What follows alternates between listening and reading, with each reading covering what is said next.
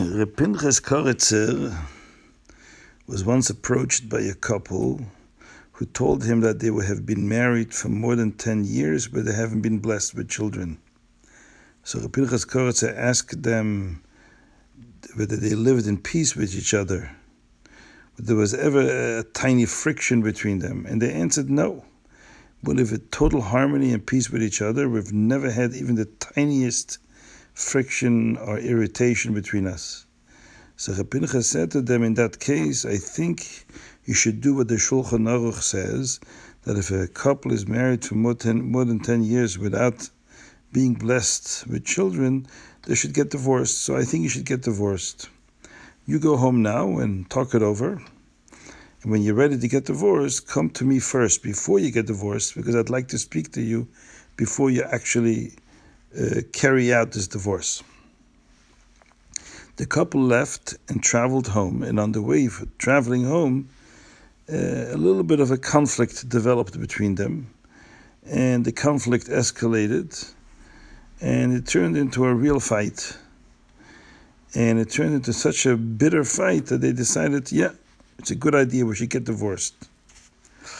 When they finally decided to get divorced and to do something about it, they decided, okay, we have to go back first to Reb Pinchas before we actually carry out the divorce. So they went back to Reb Pinchas. And they told Reb Pinchas that they had a fight and they agreed that they should get divorced. So Reb Pinchas says, in that case, you had a fight. Now I want you to live together in peace, and I promise you children.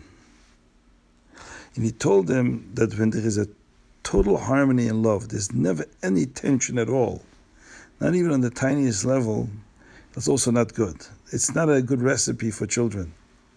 There has to be a little bit of a contrast, a little bit of a tension, not a serious tension that would disrupt family life. There has to be a little bit of a disagreement, a little bit of a tension and conflict and friction between the couple in order for the love and the peace to be genuine.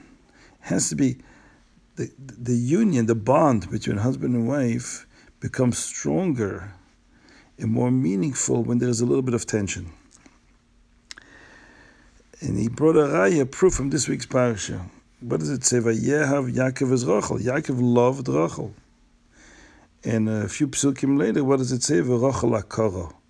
Rachel was infertile. She couldn't have children. She was an akara. So Yaakov loved Rachel so much, there was no friction between them. So Rachel was an akara. She couldn't have children. Later on it says in the Chumash, V'yicharaf Yaakov b'Rachel. Yaakov became angry at Rachel. Why? Because she demanded children. She says, how come you're not doing anything about it? So Yaakov got angry. Now there was a little bit of a friction that developed between Yaakov and Rachel. What did it say right after that? Vataha Rachel. Rachel became pregnant. So that's the proof that a little bit of tension only makes the relationship more strong, more powerful, and that's the real recipe for children. Apir Chassidus, the union between a husband and wife is a union of two opposites. The masculine and feminine are two opposite traits. So when the opposite traits are emphasized and highlighted, then the union is a much more dynamic union. That is the right recipe for having children. Otherwise, it's sameness. When a couple there's no contrast there. There's a total identification with each other. They're almost the same. They think the same way and they feel the same way. Then that dynamics of a union of contrast, a union of two opposites is lacking. And that comes out sometimes in a little bit of disagreement. That's what Reb Pinchas Koritzer was referring to.